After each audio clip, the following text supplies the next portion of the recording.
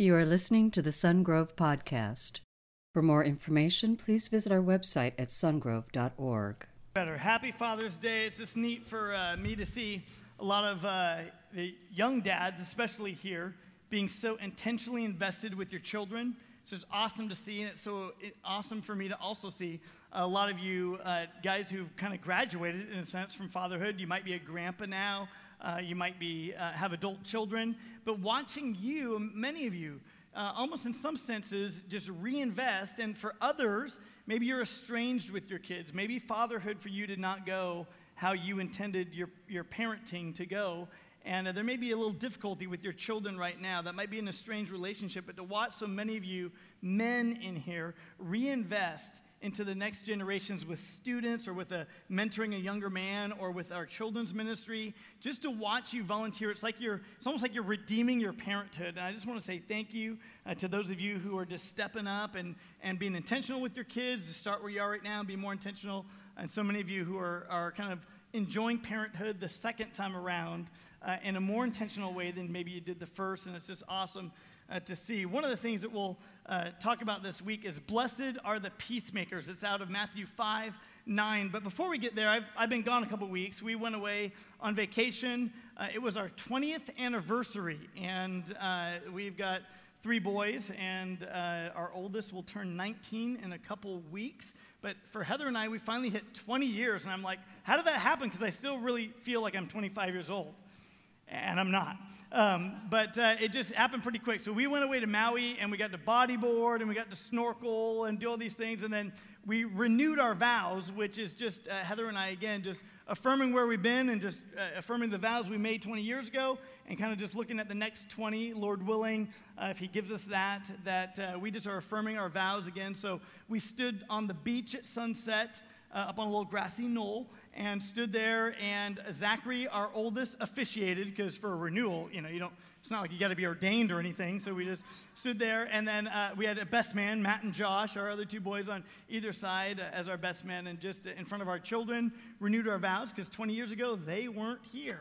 And so it was fun to be able to celebrate that and do that with them, but it's so good to be back. As good as Maui is, and it's good.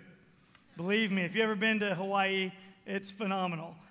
Just loved our vacation time there, but it was really kind of a big couple of weeks for us, and we just enjoyed it thoroughly. But so happy to be back with our church family, and I'm so grateful that Pastor Jay's out of the hospital, which has been great. Yeah, give it up for that. And back at work and hanging in there. And then Ronnie filled in last week, our high school director, and did a great job, and appreciate them so much stepping up in our time away. But I want to walk you through today the last of our 8 healing choices. And it's really comes from Matthew chapter 5, verse 9, which says, blessed are the peacemakers. And the second half of the verse says this, for they will be called children of God. And what it's saying is that the marking factor of those who are authentic children of Jesus, authentic children of Almighty God, are those who are peacemakers. And the word blessed, of course, means happy. And so he's saying this, listen, if you get this attitude, we've talked about 8 attitudes that you ought to be. And so that's what the word blessed means, is happy. And so if you get this attitude, one of the fruits it'll produce in your life is some contentedness, some happiness. So Jesus, in his one of his most important sermons, is saying, listen, happy are the peacemakers. Happy are the peacemakers, one of the marking factors of that person, individual, being a child of Almighty God. And God wants to make you and me a peacemaker. Now, here's the problem. Most of us in this room want to be a peacekeeper. Now, there's a big difference between a peacemaker and a peacekeeper. See, a peacekeeper is kind of a control freak, saying, hey, the rules are going to be my rules, they're going to be my way, and I'm going to be the enforcer. So that's what happens. We get controlling, and then we try to control our kids, and we try to control our spouse. We can try to control our workplace. We try to make the world operate around us, and we want to be peacekeepers and say, if life is going to be peaceful, it's going to be my way, and it's going to be done by my rules, and we get really controlling, and we basically just say, that's what we do. I want to be a peacekeeper. And in a sense, we almost look at the culture, and we can look around at our family and other people, and it's like we're being watchdogs. In fact, that's what the culture looks at the church and says, the church is that kind of person. But Jesus says, There's a bunch of Pharisees who are the watchdogs of their culture, and they're not happy people. So Jesus is saying in one of his first and most important sermons, he's saying, listen, blessed, happy are the peacemakers, not the peacekeeper. It's the one who makes peace, the one who has received peace from God and is an ambassador, an extender of peace to other people in our words and in our actions. You make peace with God. And then he wants you to turn around and help you as he helps you work through hurts and habits and hangups. He wants you to be able to extend the hope in Jesus to other people. You become a peacemaker, one who offers and says, I've received peace with God, and here's how he's healed my hurts, habits, and hangups, and I want to offer that to you. I want to be a peacekeeper. I want to be a peacemaker, because happy are the peacemakers. It's about finding the peace of God in your heart and being able to share that with other people. Once you begin the experience of recovery or restoration or revival or renewal, even spiritual growth in your life, you begin to experience the peace of God. And that peace of God, he wants you to take that and pass it on to other people. He didn't just give it to you so you're a peaceful person. He wants to give it to you so that you become a peacemaker. Say, I found hope in Christ, and I want to extend that opportunity for others to experience peace. So, how do you get over hurts and habits and hangups? How do you know when you're recovering? Like, how do you know when, recovery is happening in your life? How do you know when recovery may be starting? Think about it for a minute. Think about that biggest hurt in your life right now. Think of the most painful thing you're experiencing in life right now. That rejection, that abandonment, that abuse, that betrayal, that hurt from your childhood. How do you know you're recovering? Does just time do it? No. Because it has a way, it's like sticking it in a drawer. And over time, that thing opens back up and out comes our hurt again, right? Saying, here I am. It might be a new season in your life. You might have relocated. You might have moved somewhere else. You might be somewhere else. But guess what? I'm back. And I'm here. How do you know when you and I are recovering? How do you know when it's actually happening? How do we know when we're over it, when we're past it, and we're recovered? Well, it's real simple. The way that you and I know that we're beyond our hurts, our habits, and hangups is when we begin to help other people in that exact area. See, a lot of us want to go through and help a lot of people in a lot of other areas, but when we think of our hurts and our habits and our hangups, we're like, that's too close. It's too personal. Maybe I've invalidated myself. Maybe for whatever reason, I can't extend hope to people there because I'm not perfect. I don't have it all together. And God's saying, no, you begin to recover when you begin to help people in that exact area who are struggling, just like you were in that area. When you take the peace you've received from God and you begin to extend that to people in other areas. And that's difficult for some of us.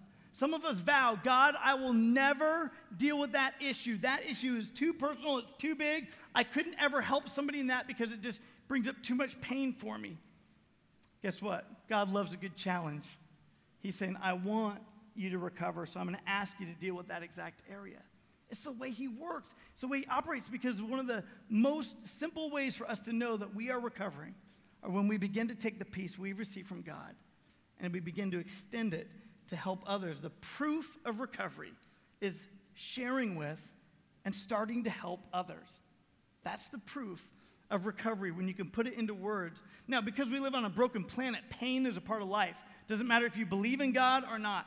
People experience pain. All the time in our life, we're trying to get around pain, right? We're trying to eat certain things right now that will, if we eat right now, then and correctly now, then maybe later it'll save us from some pains. Or we exercise. We exercise now because maybe down the road, if we exercise right now and take care of our bodies now, maybe down the road we'll be free from certain pains. And we try to give ourselves the right education. If I just get the right education right now, maybe down the road it'll open doors of opportunity and help me in certain ways so that I don't experience certain pains. And the truth is, life is about pain. It happens to the godly and the ungodly. Pain is a part of life. And as much as we try to insulate ourselves from pain, it is a part of life.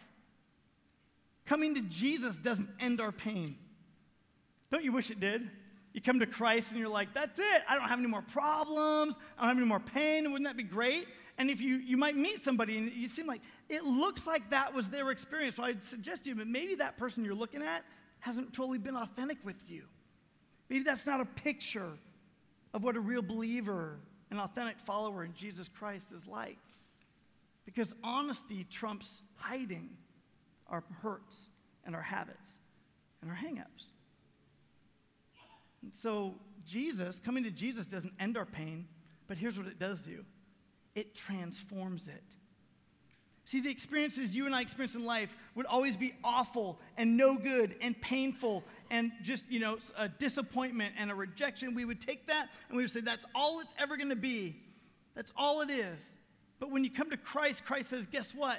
You're right, that is painful, that is hurtful, that rejection was brutal, that was an awful experience. Somebody else sinned against you, but I want to come along and bring some good out of it.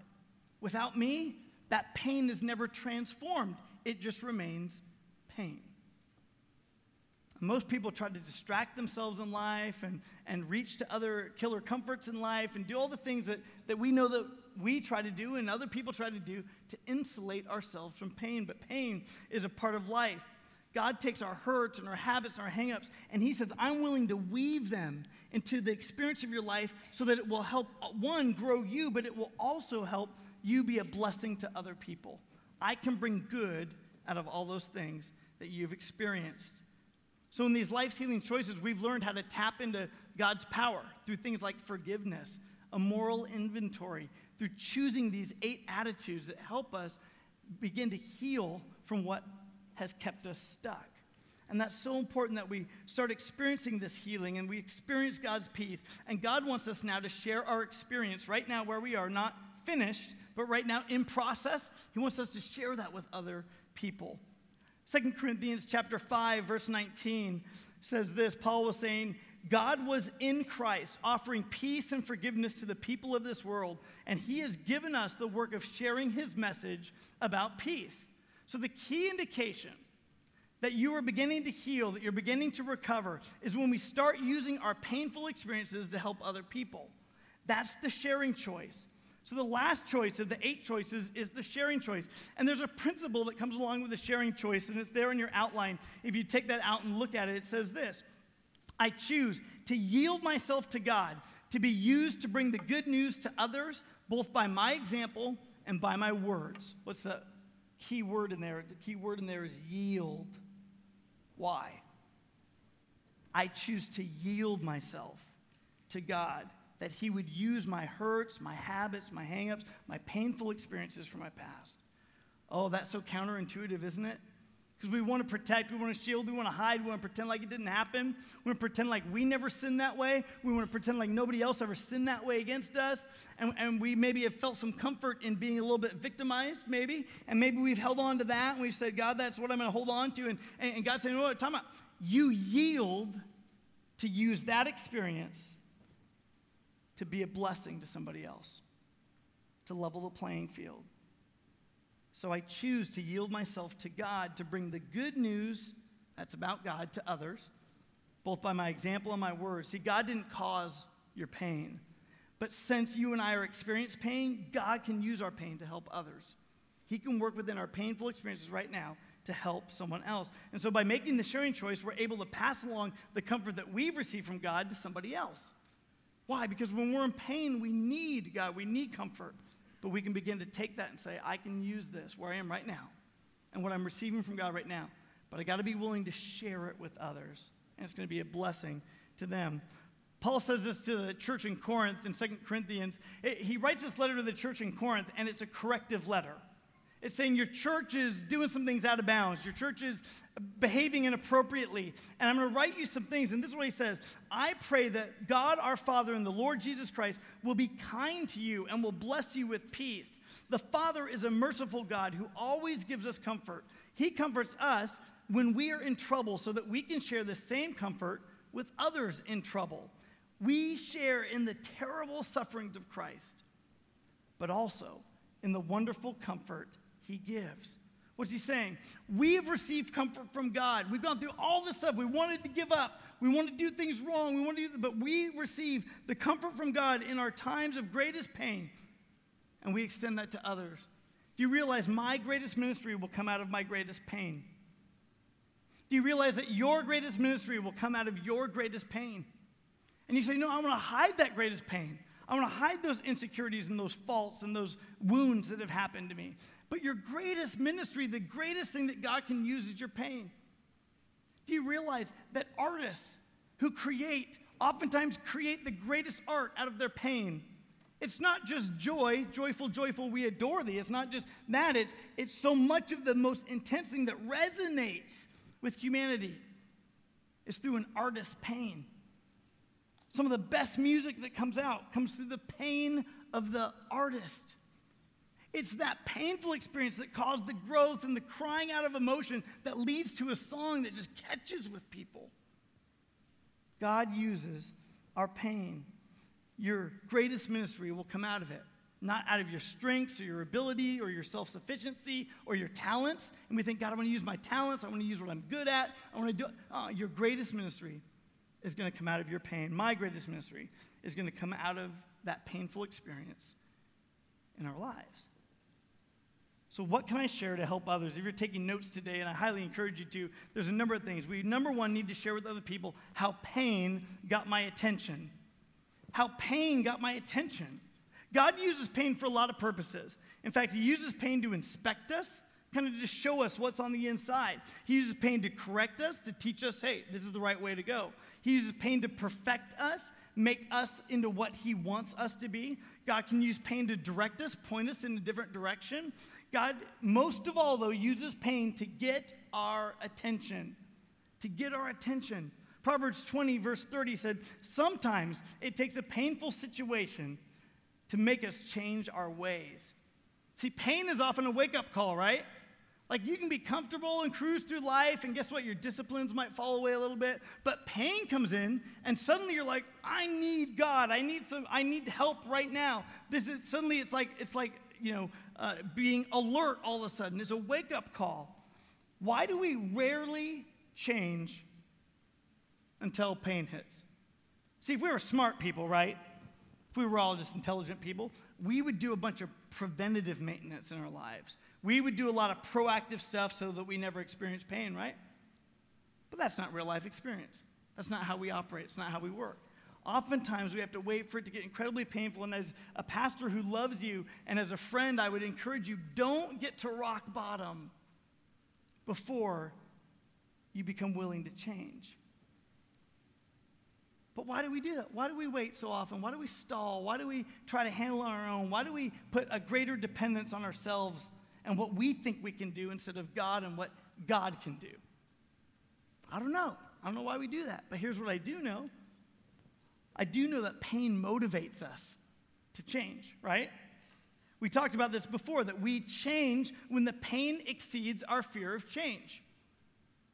That's it. We're in a situation right now, and we say, God, this is so painful for me right now. And it's like we're an orange, and that orange is getting squeezed, and as it's getting squeezed, some juice, what's on the inside begins to get revealed. And sometimes it shoots out of there, and it gets us in the eye, and we're like, that's painful, because this painful experience begins to reveal what's inside, and sometimes what's on the inside isn't good enough to get us through the pain.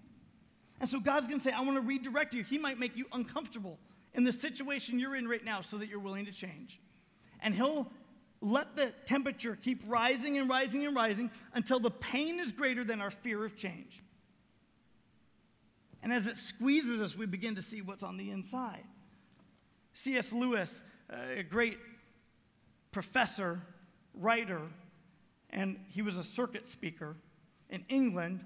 He used to go around and preach this. He said this in his book, The Problem of Pain, and in some of his sermons, he said, God whispers to us in our pleasures, speaks in our conscience, but shouts in our pain. It is his megaphone to rouse a deaf world. And he would circuit preach this. He would go, pain is God's megaphone to rouse a deaf world. And people would be like, that's awesome. It's so true. We can all relate on the pain level. We get it. We hear what you're saying, C.S. Lewis. You're so smart. You're such an intelligent man. Man, you just seem to have it all together. And then here in his upper, single adult life, he meets an American. He's a British guy. He meets an American named Joy. He falls in love with her. He chooses, wow, can I risk loving? And he risks loving her. And they get married. And right after they get married, he finds out she finds out, she didn't know, has a terminal illness. And guess what? Pain became God's megaphone to rouse a deaf world.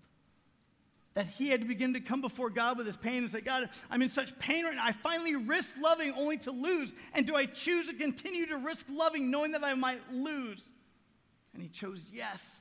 But in his writings back and forth with a friend, and as we can read these letters now, we begin to see him process that whole issue that I have gone out and I've preached to millions about the problem of pain. But now that I experience it firsthand right now, God is using it to get my attention. And he's humbling me and he's refining me. It was his megaphone to rouse a deaf world. So let me ask you, in that most painful experience you're experiencing right now, are you listening? Is God getting your attention? 2 Corinthians 7:9, Paul again writing this corrective letter to this church says, I am glad, not because it hurt you, but because the pain turned you to God. He's saying, I have to correct you in these areas. I know it was painful for you to hear these things and this honesty and this truth, but I had to tell you these things, and I'm sorry that it hurt you, but I'm actually not sorry because it turned you to God. He's saying, I'm willing to allow you to be hurt so that you turn to God. And guess what? Jesus loves you like that. He allows you and I to take pain that we all experience in life. But you say, why doesn't God just wipe away pain? Why didn't he just get rid of it? That's heaven. He does. And the day is coming when you and I will go to heaven and there is no more pain, no more sorrow, no more suffering. There will be no more tears. The old order of things has passed away. Oh, I long for that day, but it's not going to happen until you and I leave this earth. So while on this earth, we need to be in a position to let God transform our pain, the things that we experience. So what benefit came from the painful experience you went through? And when you're experiencing pain, do you draw closer to God or do you move away from God? Think about it. When you're in pain, do you move closer to God or draw away from him? Today's Father's Day. Years ago, my father, at the age of 56, got pancreatic cancer. And within, he checked in the hospital, and 21 days later, he was gone. It was that quick. And I remember being in incredible pain because my dad was a good man. He was a rock in my life. He was such a great man. In fact, I put a lot of my dependence for provision, my dependence for security, my dependence for trust and wise counsel. I put so much of that on my dad like a good son would do to a good dad, right? And then he dies, and I remember I'm serving as a youth pastor in Colorado at the time, and I remember just being so broken and so wounded, and I remember I basically just stiff-armed God, and here I am being a youth pastor, but I didn't have a dedicated quiet time with the Lord for 2 months, because I was numb, I was in pain, I was in this fog, it just hurt, I was so disappointed, and I didn't know how to handle it. So I stiff-armed him. And then the pain became so great that I couldn't stay where I was, and I couldn't fix it myself. My self-dependence wouldn't work. And so I ran to God in my pain. God, I need you. I don't know how to get beyond this grief. I don't know how to get beyond this hurt. To whom else will I go to find healing? It's to you, Lord, the only one who can give me comfort. And that maybe through that comfort, I can extend that comfort, that hope, to someone else, because I've received it firsthand. And God began to do that, and 7 months later, we had a shooting at Columbine High School where we had a lot of kids hurt who were shot but not killed. In our network, we had 3 kids killed, and suddenly it became apparent that this experience that I'd gone through, my dad dying, God was teaching me a bunch of stuff, but suddenly I had an opportunity to just keep my pain to myself, or can I take the comfort I've received from God and now in this situation share it with other people in our community? We can take the comfort and bring good out of our pain. Did God cause that pain? No. Life is about loss, whether you're godly or not. But out of that pain, God could bring comfort for us that we extend and share with other people. So we run to him in our pain. So to help others, I got to be honest about 5 things, and they're there in your outline. Let's run through these. Number 1, we got to be honest about our feelings. Paul says, we have spoken frankly to you. We have opened our hearts wide. We've opened our hearts wide to you. And we basically go, today's Father's Day, and I love speaking to men. And I got to tell you, men, when we talk about sharing our feelings, that's like foreign territory for a lot of us, because when it comes to men, a lot of psychologists will say, well, the only time that men speak about their feelings is when it comes to food or sex. That's the time you'll know about men's feelings. But other than that, who knows? It might be completely foreign territory. And so we got to begin to open our hearts. And that's what Paul's saying. He said, listen, we had a choice. I want to be frank with you. I want to be honest. In fact, what we did is we chose to open our hearts wide. And dads in this room, let me tell you for a minute, you've got a choice. There are times with your kids when you're closed off, when your heart is closed off to your kids. But there's other times when you choose, I'm going to open my heart wide. I'm going to open it to my children. I'm going to let them see. I'm going to stop trying to be like this perfect person. I'm just going to open my heart wide to my children. I'm going to engage with them. Well, what kind of setting do we as humans begin to open our hearts wide with one another? Well, for a lot of us, it's in a community group setting. A lot of us, it's in a mentoring relationship. A lot of times, it's just with a friend over coffee or just interacting as you're watching the game, and you get that. But you have a choice. I always have a choice. Do I open my heart wide? And let me just say to the men in the room, a lot of times we need to be more open about our feelings. What's going on the inside? One, so we could recognize it, but two, we have a choice to open our heart wide to other people. The second thing we need to be honest about is my faults. Galatians 6:5, Paul says, each of us must bear the faults and burdens of his own, for none of us is perfect. Why? Why do we need to open up to other people in appropriate ways about our faults? It's because we're approachable if we do that, right? If a person stands up and says, hey, I got it all together, you just come on to me, and I'll tell you everything you need to know, all of us are going to be like, I don't want to go to you because I can't relate. You can't relate to me. I need you to be open with me, and once you're open with me, I go, oh, you struggle with that too? Wow, okay, your faults. They're approachable. No one's perfect. So we're open about our feelings, our faults. Third, my failures. 1 Timothy 1:15, Paul again says, Christ Jesus came in the world to save sinners, of whom I am the worst. Paul confessed that he, for a lot of his life, was a performer, that he, for a lot of his life, would step up and try to be legalistic and do the right thing, and he, for a lot of his life, was like a peace enforcer. He tried to be a peacekeeper, and what he did is, in fact, he said, listen, I'm a murderer. I held people's coats. I'm an accessory to murder. I held everybody's coats while they took rocks and stoned Stephen to death, one of the believers in the New Testament, one of the first martyrs. And they stoned the guy to death. He said, I'll be, in a sense, the designated driver. Let me hold your coat. Let me hold your coat. Let me hold on. I'll take care of these so that, you can do what you need to do, and then I'll be the accessory to murder. Then he went on and said, I'm not content with being a coat holder.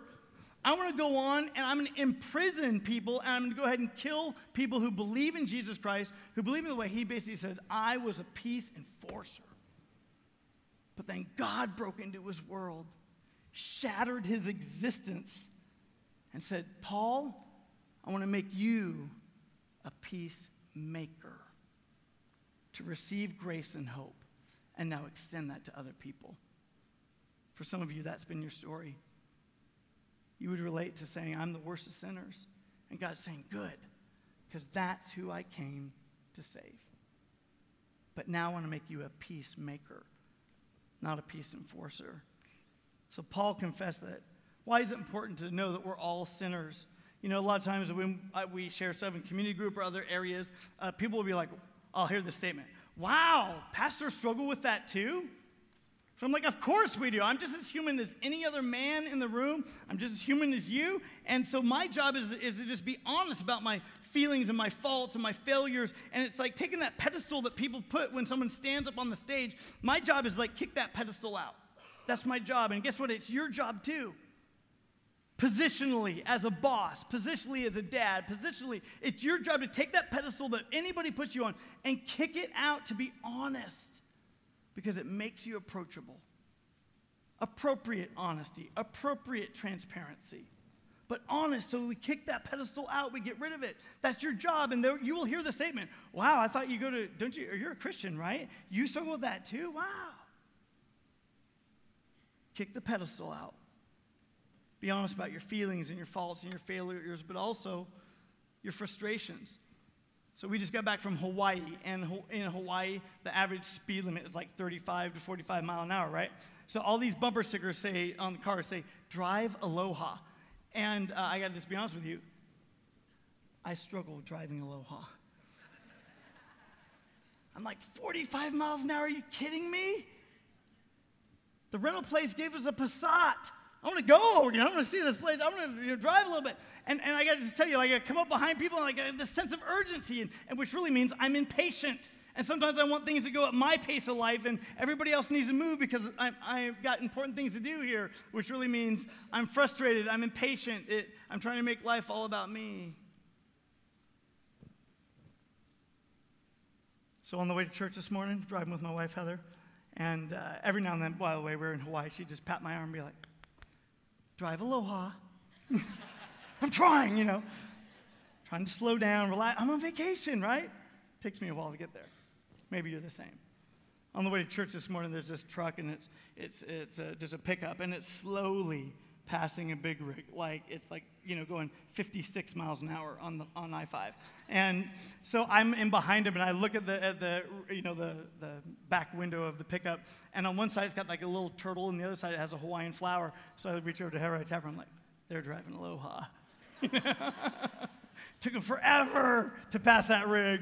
Finally got around them, got looking on my way, right?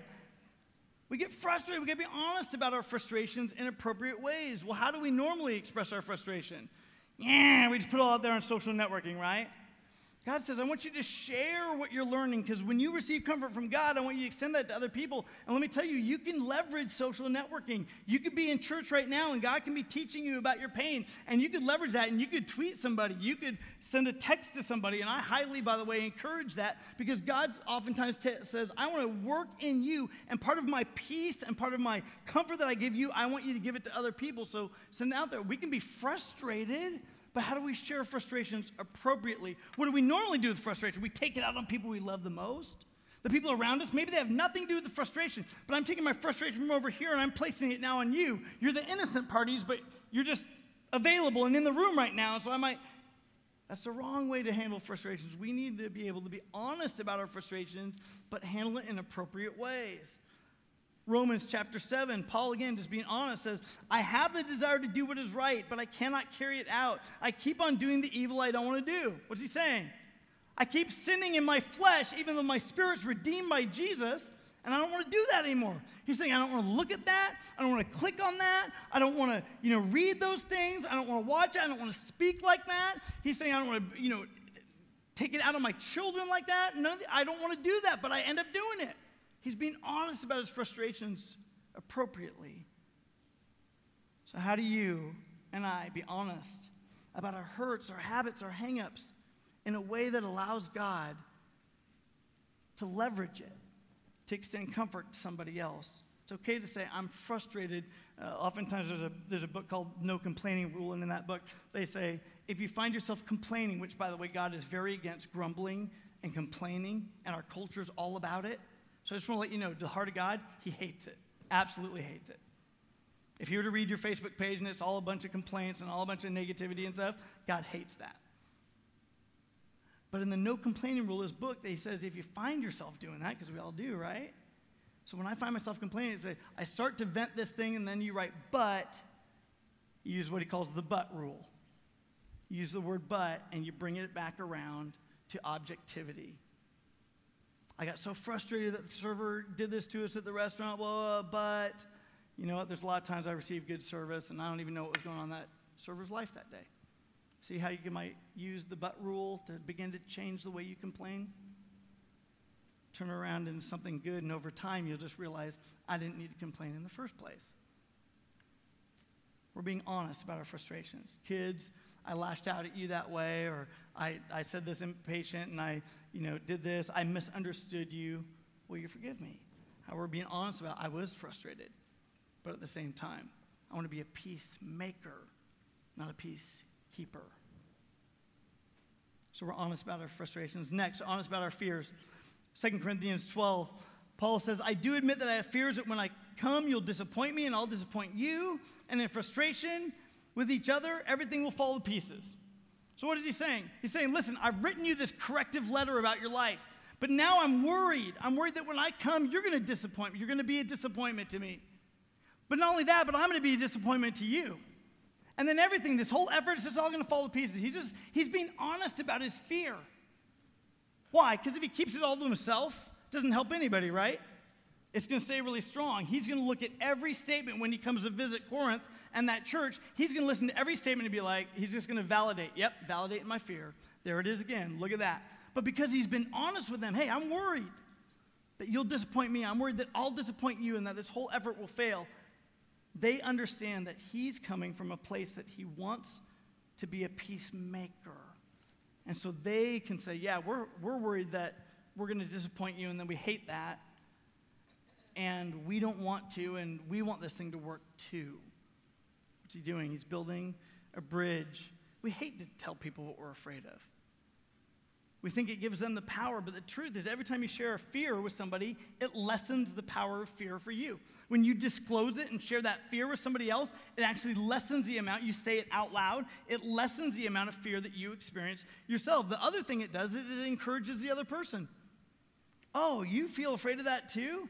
Paul's saying, I'm worried all this is going to fall apart. I'm worried that when I come to your home, when I come to your city, and we begin to work on this, when we get in the same room with one another, I'm worried that I'm going to be a disappointment. I'm worried that you're going to be a disappointment, that the whole thing's going to fall apart. He's honest about that. But I need to learn to be honest about my fears, about my faults and my failures and my frustrations and my feelings. When I do that, I get healing and other people get healing. We begin to be honest with one another. So I want you to take a moment real quick and think about this. Think about the most significant pain in your life right now. That painful experience that you're dealing with right now. It might be in your past, it might be right now in your life. I want you to take some time during this sermon to consider that. How is God trying to get your attention? And I want you to take some time this week in your community group or with a trusted friend to talk that out a little bit.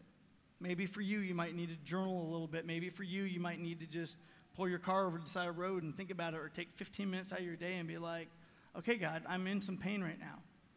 How are you trying to get my attention? Will you watch this video?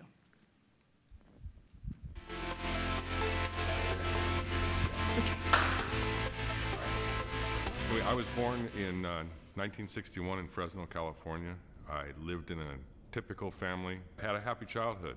One day when I was about 12 years old, my parents called me in and surprised me and told me that they were getting a divorce. I did not expect it. It crushed me. My mom and my sister and I ended up moving into a house away from my father. When this happened, I tended to blame God. I was 12, I didn't know what was going on. I thought, why would God let my family get destroyed like this? And I turned my back. I actually decided that I no longer was a believer. That was the beginning of a long struggle. In junior high school, it didn't take me long to realize that my mother didn't have as much control over me as my father did. She was working and she was kind of distant at that time anyway. So I started experimenting with things that really were not healthy for me. Discovered drinking, discovered cigarettes, things like that, and got in with a bad crowd. Got into college, was doing fairly well. The big mistake I made is I joined a fraternity and spent most of my time drinking and chasing girls in college instead of working like I was supposed to be. Eventually got offered a job up here in Sacramento and took it. Met a woman not long after I moved up here who had 2 little twin girls, started dating her. She was also a heavy drinker. We ended up getting married. Turned out to be kind of a rough marriage. She decided she was going to try and quit drinking. I didn't consider myself as to having a problem at the time. Decided not to drink at home to help her. And so I became a binge drinker. Drink when I was on the road, traveling, things like that. But we were attempted to raise those 2 little twin girls who, as they were growing up, we ended up having another girl who was 10 years younger than the twins. So we had 3 girls. I had my family, stereotypical family back, thought everything was going well, but the marriage started to deteriorate. A lot of it had to do with drinking and things like that. I was really struggling when I actually came to Sun Grove. My then wife and my kids were coming to Easter, and I never went to church, but I decided to come. The pastor announced that he was going to start a series on relationships the following week. So I thought, what the heck, I'll come and check it out. And it was actually little spooky for me at first because I was sitting there and I felt like I was the only person in the room. He was talking about the issues I was going through, which prompted me to come again the following week, and I kept coming. And I kept getting a little bit surprised by how much it applied to me. In fact, it scared me a little bit that maybe God was talking to me, a God that I had turned my back on at a very young age, and started to soften me a little. This kept happening. I made it through this series, and the pastor offered to counsel my wife and I, and that wasn't working. And so he was actually a big help of counseling me during my divorce. I got invited to join a new members group here at Sun Grove and went to that. And working through that, I actually opened my heart back up, and I actually became a Christian again and started a whole new way of looking at things. And one of the things that had been my problem is I always looked at everything would be solved by myself. I couldn't rely on anybody else. I didn't believe in a God. I believed in everything as something I would be able to solve. And that wasn't working for me. And I suddenly realized that I did have somebody else to rely on. I could rely on God, and I had not been able to do that. It was still difficult for me because I would still want to control everything, but managed to get a new outlook on things. Was very active in recovery. Met Betsy. We were introduced by some friends in recovery, and started dating, eventually got engaged, met with the pastor at Sun Grove and said, you guys are looking to celebrate recovery, and not realizing when you ask a pastor to do that, you might get asked to lead it. But we actually put together a leadership team and started to Celebrate Recovery. And one of the things I learned from Celebrate Recovery is I had focused entirely on alcohol. It was the only issue I was focusing on. And came here, and we had all this material and realized that this is a program for people with a variety of hurts, habits, and hang-ups. And I had struggles with other issues, one of which was eating. I had lost a lot of weight during my divorce and gained more of it back. Was struggling with food, struggling with anger, things like that, and was able to work on those issues in Celebrate Recovery and start making some headway there too. I really avoided admitting the problems that I had. And then once I got to the point of admitting them, things changed. You need to maybe think about stepping forward and making a decision, because once that happens, the freedom starts. It did for me.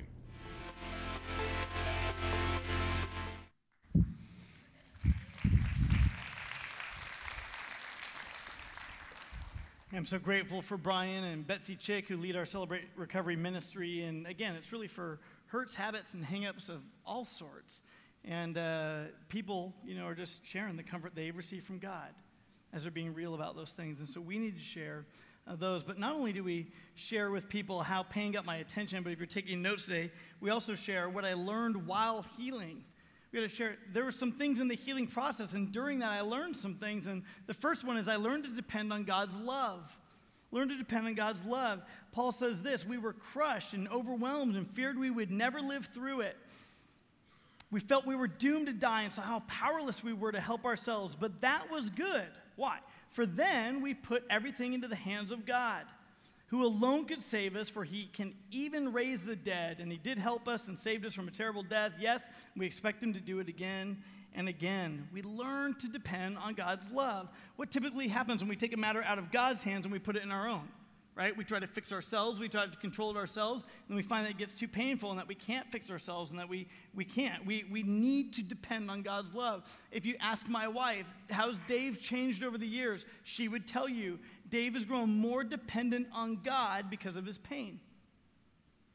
That's a good that is coming out of the painful experiences that have been a part of my life. That we learned we've got to depend on God and his love. When we resist depending fully on God, we just stall the process.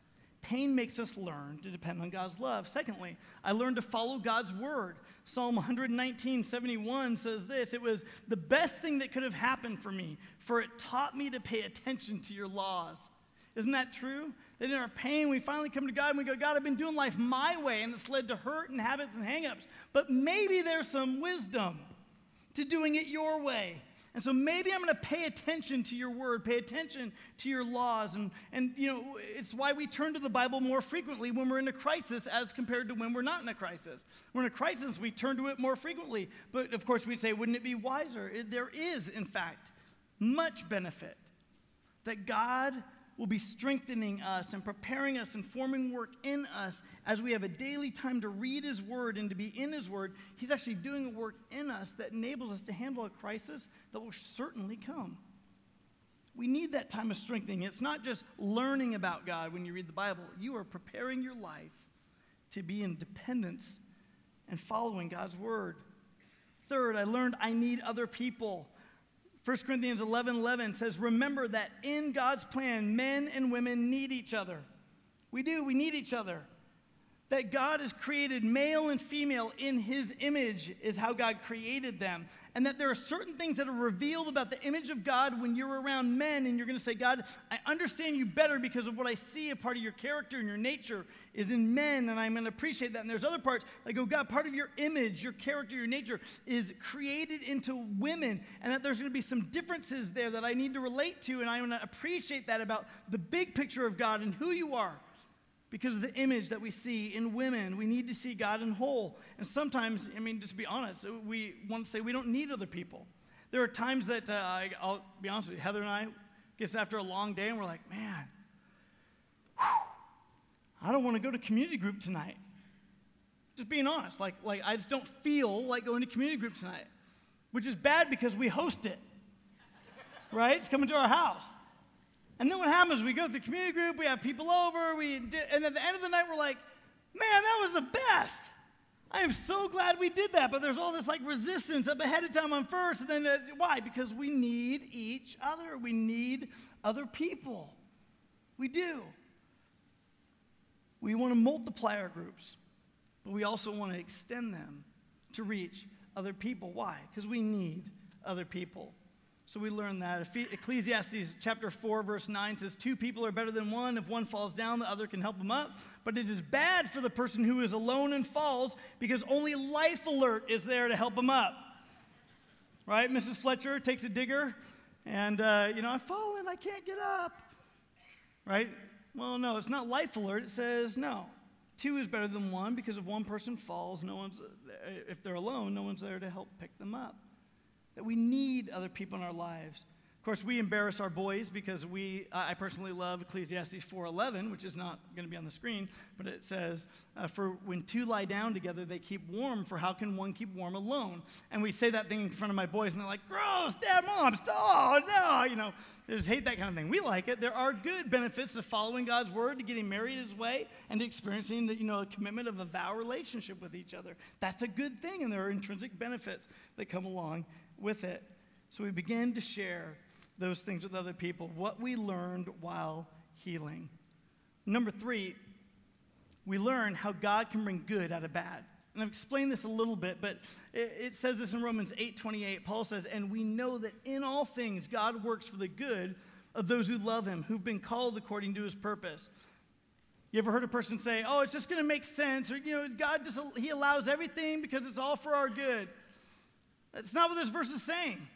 So you're telling me that God allowed abuse to happen because it's for my good? No, that's not what this verse is saying. And people have abused, in the church, people have abused this verse. If you ever heard teaching out that way, it's been an abuse of this verse. Because I want you to circle the operative word in the verse, and that's in. Circle the word in, if you've got it on your outline or if you've got it in your Bible. He's saying this, we know that in all things, in other words, in the good, the bad, the ugly, the disappointing, the brutal, the painful, in all the things that happen to people who sin against other people and who get sinned against themselves and experience life's losses, in all things, God works for the good of those who love him, who are called according to his purpose. He's saying, I will take what is otherwise just negative and bad and disappointing and painful and brutal and such a loss, and it will just be that. Or, because I love you and you're called according to my purpose, I will take that awful experience, and will it still be awful? Yeah. But I'm going to bring some good out of it. You're going to be refined in it. You're going to be healed in it, and you're going to extend that healing to other people. So we need to share with them, listen, here's how God took my pain and made some good come out of it. You're not putting on a happy face or trying to be overly Christian or anything. You're just being real. because of that. Genesis 50:20 says, they intended it to harm me, but God intended it for good. This is the story of Joseph. Joseph had a bunch of brothers, and his brothers were jealous of him, and so they basically sold him into slavery.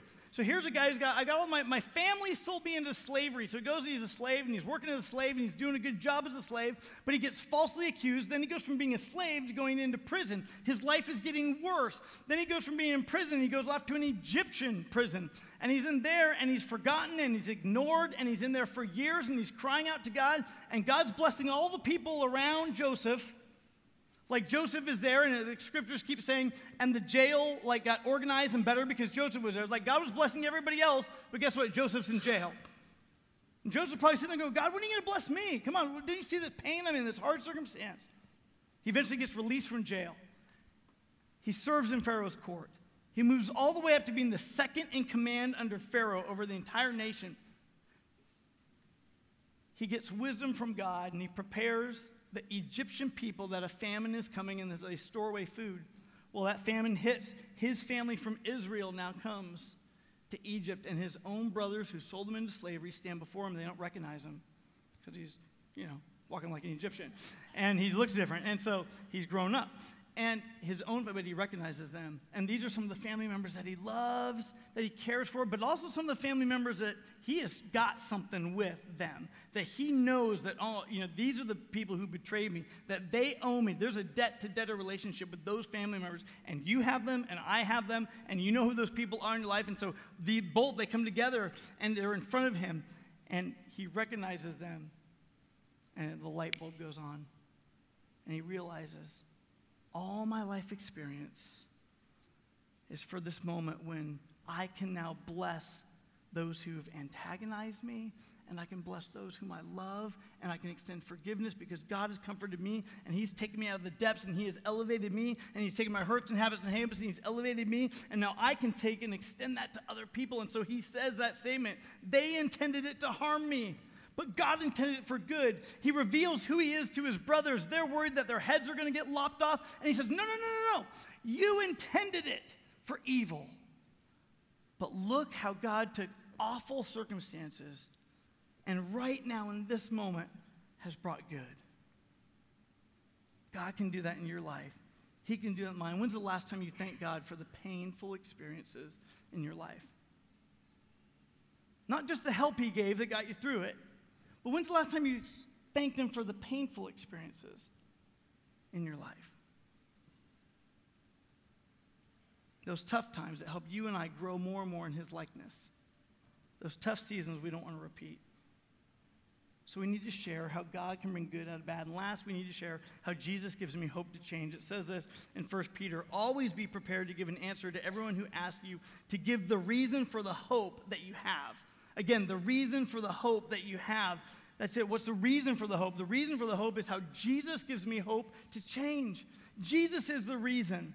That's the hope. When that hope is there, and when that hope helps us, it comes from someone who's been there.